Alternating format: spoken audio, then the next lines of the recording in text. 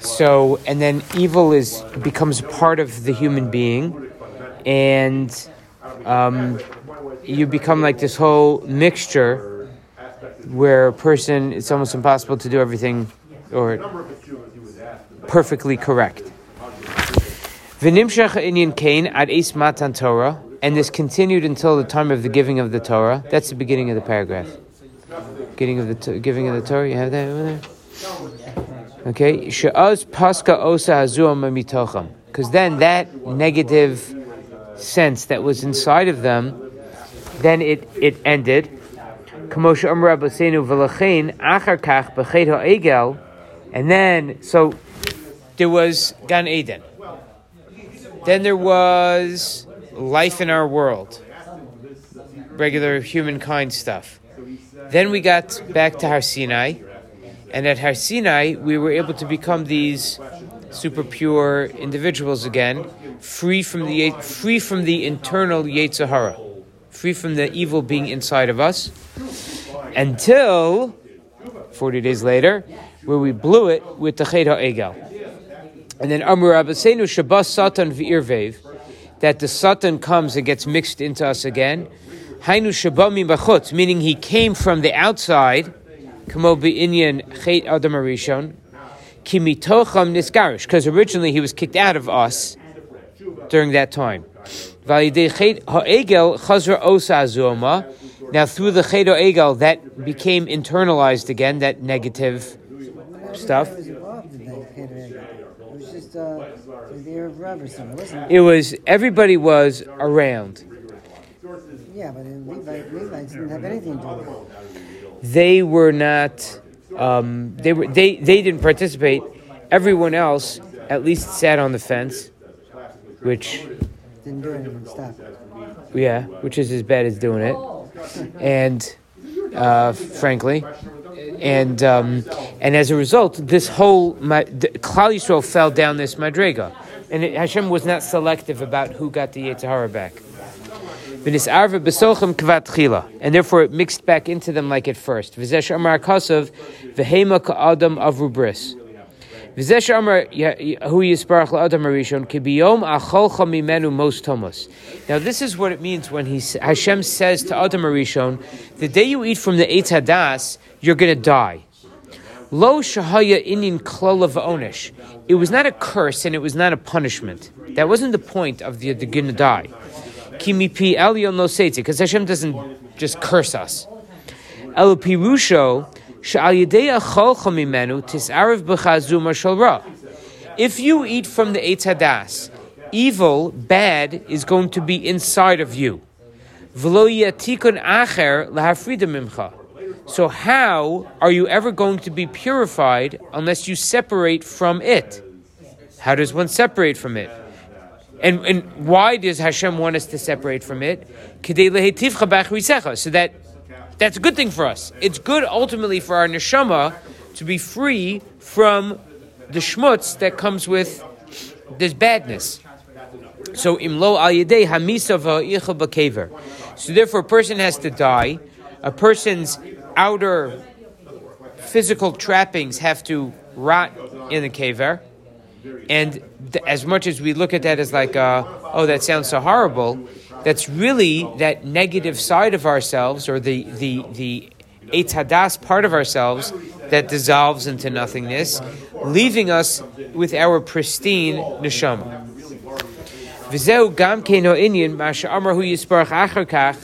This is the same inyan of that which Hashem Yisbarach said, Hein ha'adam haya, man is going to be like one of us. Right, it's a fascinating thing. Adam was not told not to eat from the Eitz HaChaim. It's like something that if you ask a kid, what are the two trees in the Gan Eden, two famous trees? So there's the Eitz HaChaim, tree of life, and the Eitz Hadas, Tovara, and the tree of knowledge of good and evil. And then kids, I always thought that like Adam and Chava were not allowed to eat from either of them. Not true. Adam and Chava were more than welcome to eat from the Eitz HaChaim if they wanted to. They were not allowed to eat from the Eitz Hadas. After they ate from the Eitz Hadas, Then Hashem said, we got to get these guys out of here because I don't want them to eat from the Eitz HaChaim. Why not? Was it a punishment? So it says, no. Doesn't Hashem want good for us? So what's wrong with eternal life? Why shouldn't they eat from the Eitz HaChaim? The point is like this. If a person would eat from the Eitz HaChaim and live forever, a person would remain without being fixed. That there is never a time that the evil becomes purged from inside of them. A person's going to eternally have this evil inside of them. He's not going to be able to have the light and the goodness of Hashem is in his life. Lezos, therefore, litovaso girsho migan Eden. Therefore, for the good of man, he's kicked out of Gan Eden, so that he can die and then end up with a full-fledged tikkun. So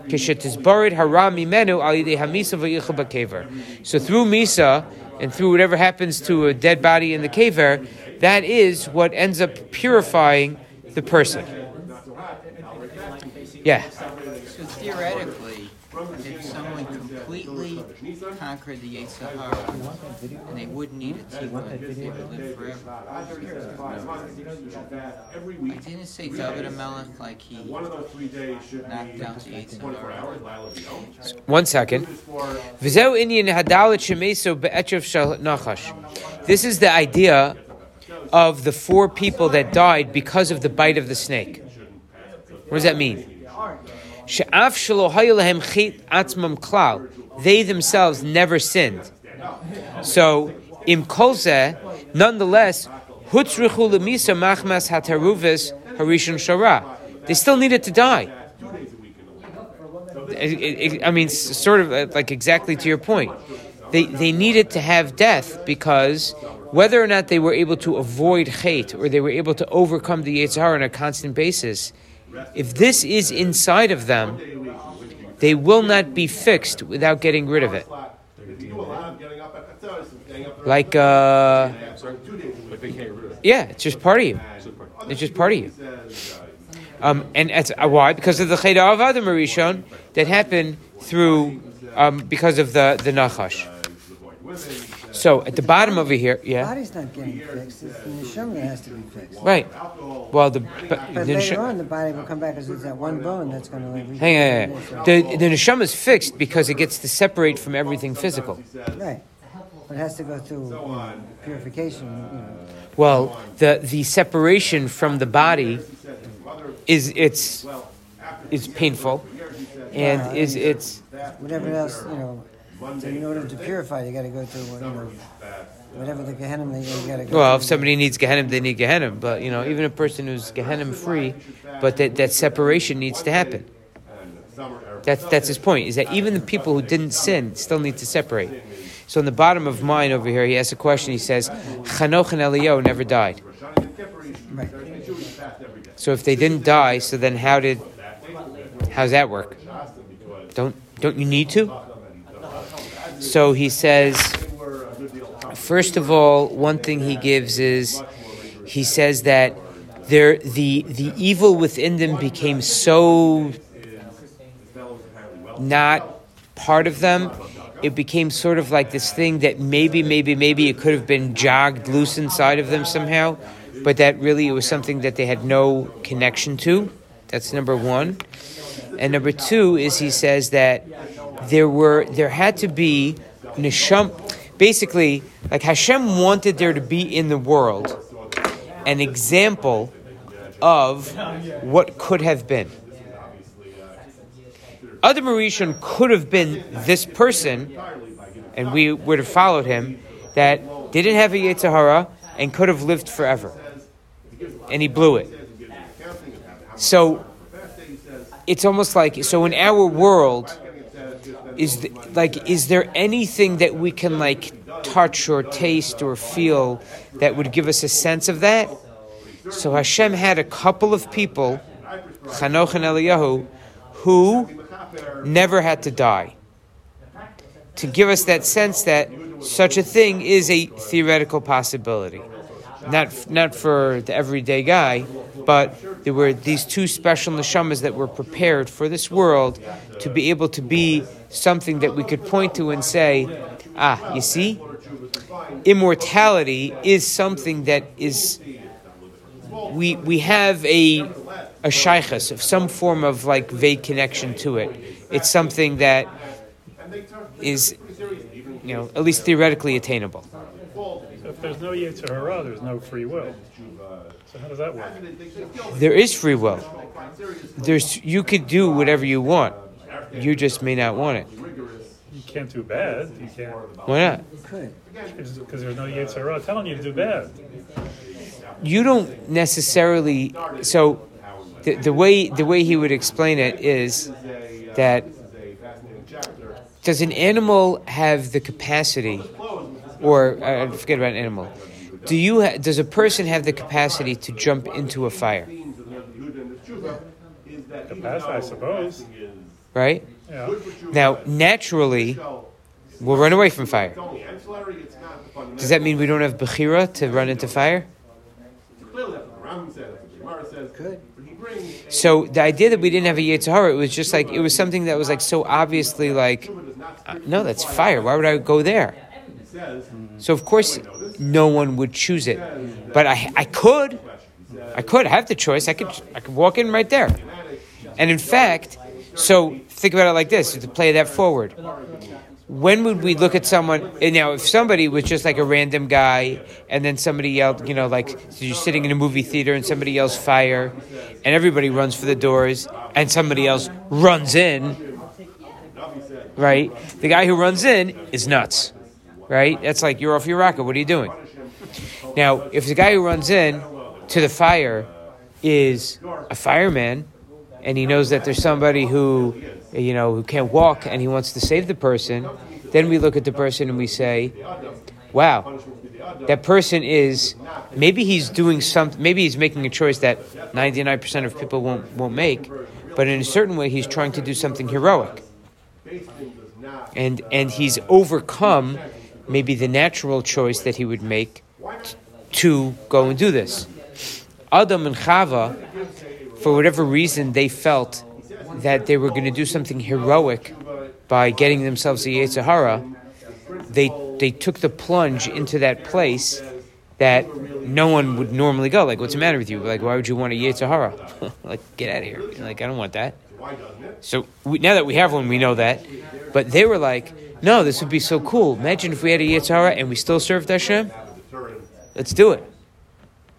So they were running into fire, not like crazy people, but they were running into fire because they felt like we're going to accomplish something super special by doing this, not recognizing that you're playing with fire, right? It's a lot easier than it looks, or it looks a lot easier than it is. So choice they always had, and they ended up taking that choice.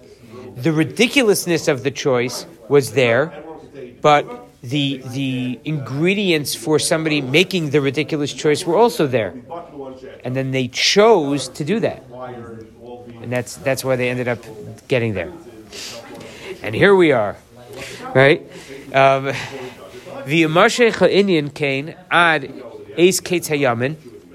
this is the way it's going to continue until Mashiach comes, until the end of days, where we say Bila Hamavis Lenetzach. We say that so at the end of days, there's no more death in the world. What do you mean there's no more death? It's because we can it's just going to be this wonderful utopian Shangri-La. No, it's because you don't need death.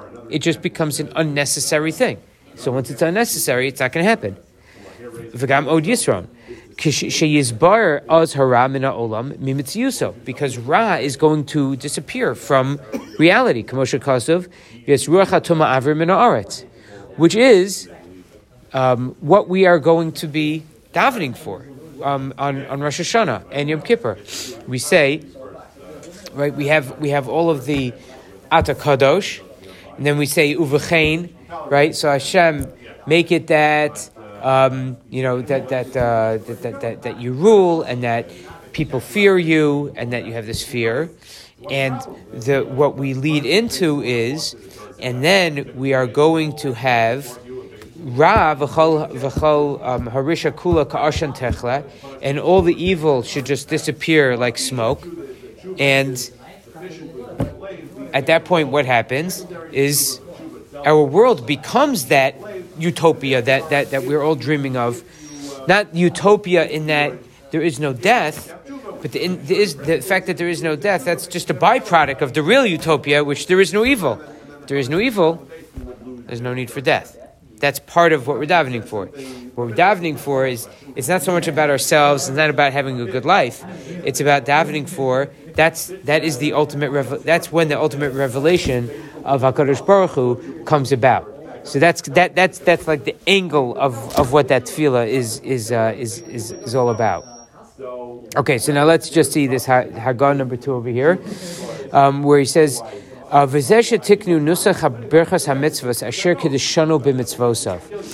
is what it means when it says in our brachos that Hashem has sanctified us with His mitzvos. Asher kiddushanu b'mitzvosav. V'chein v'kidashtanu b'mitzvosecha. Right? We say in all of the Yom Tov davenings, and Hashem should sanctify us with your mitzvos. Ki me'esha ola al rayon ha'olam ha'adam lasos mitzvah. As soon as it enters a person's thought process, hey, maybe I should do a mitzvah. Teichav nase b'shuma lamala. There's immediately an impression that's made on high, b'mkar shrasha alyon, all the way at the root, umamshich misham al atzmo or makif, and that brings a special light onto a person. Ukedusha elyono chofefes olav v'sovevesoso. As soon as a person has a thought of doing a mitzvah, it brings a kedusha to the person, where there's this light that surrounds him. Because of mefurish v'skadashtem v'yisem kadoshim, and sanctify yourselves and be holy. Sanctify yourselves and be holy. Chumamarim kol mekadesh atzmo milmata. Somebody who sanctifies himself in this world, that's the desire to do a mitzvah. Mekachino so mamala. So then kedusha comes from on high. So the root of that mitzvah becomes like awakened and casts its light down on you. K'moshe goes to Bizarre Tzav, V'skadashim v'yisem kadoshim, Mad mekadesh garmei milara mekachin le milaela. Somebody who is mekadesh himself down low, so down here on this world. So Hashem, he becomes sanctified from above. Mekachin le milaela, and the kedusha comes from above. The kedusha demari sharia leha. The kedusha of Hashem rests on the person. I uvda delasasa hi bekedusha itar kedusha leela. If what a person does down here is kedusha, so then that again it triggers a kedusha from on high. V'asi v'sharia leha, which comes and dwells on a person. V'skadesh be, and a person becomes sanctified with that. But Parshas Kadoshim, similarly, it says in Parshas Kadoshim, b'shata devar nosh. As soon as a person down here wants to do something in the right way, as soon as a person has that intent, big kedusha shines down from above.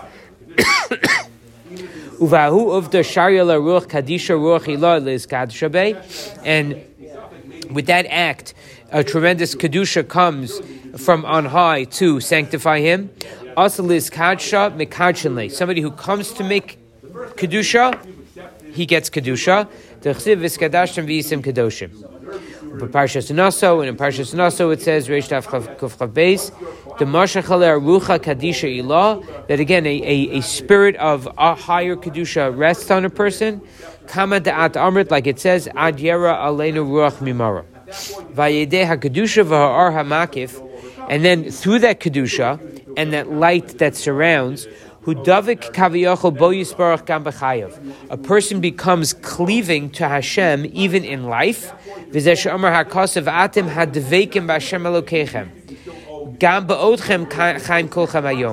that you can cleave to Hashem, your God, even when you are still alive. It's not just a post-death thing that you can get closeness to Hashem, even here in this world. V'zeh ha'or ha'makif hu lo le'ezer ligmor ha'mitzvah. And this is kind of like the whole idea of like mitzvah, goreris mitzvah, like doing a good deed brings on another good deed. It's that when I have this desire to do a mitzvah, it triggers this kedusha from above. The kedusha from above, it kind of stimulates me to want to continue or to carry through that thought. There are lots of things I think about doing throughout my day. But it is something that like stimulates me, and it sets off like this chain reaction. The more I'm getting involved in the mitzvah, the more I'm setting something off up there that's going to come down and, give me another little shove in that direction. And all of this is happening even in life. Anyone ever fall asleep learning Torah? How? Torah, the Pesach comes, that should be a good coffee. Halavai. Yeah. I think that the idea would be that like the purer one's intentions are, the more this works for them. Listen, they say about the Vilna Gaon, right, that he slept 2.5 hours out of every 24. How'd he do it? That's probably how he did it. It was coffee. It was coffee on steroids. But because of the way he was doing it, that's how it worked. Okay. Validei hagemar ha'armis chazik yosef v'yom rosh elyon v'alzeh amru habolatar mesainaso. And that's the concept of somebody who comes to be matar himself. So then it is able to help the person along. And then it draws the person to do more mitzvahs, other mitzvahs. Achar hu yoshev ata began eden mamish, to the point where like the guy sitting in Gan Eden. Chusa betzel kanfei kedusha b'seiser elyon. He's like under the shade of Hashem. Ein makom layitzahar lishvod bo lasiso ladicho me'esek mitzvahs, and then the person becomes like totally like under the realm of Hashem. Yitzahar is. He's booted out of there. That's what it means when it says that a mitzvah brings along a mitzvah. Okay. Very good. Thank you. Yeah.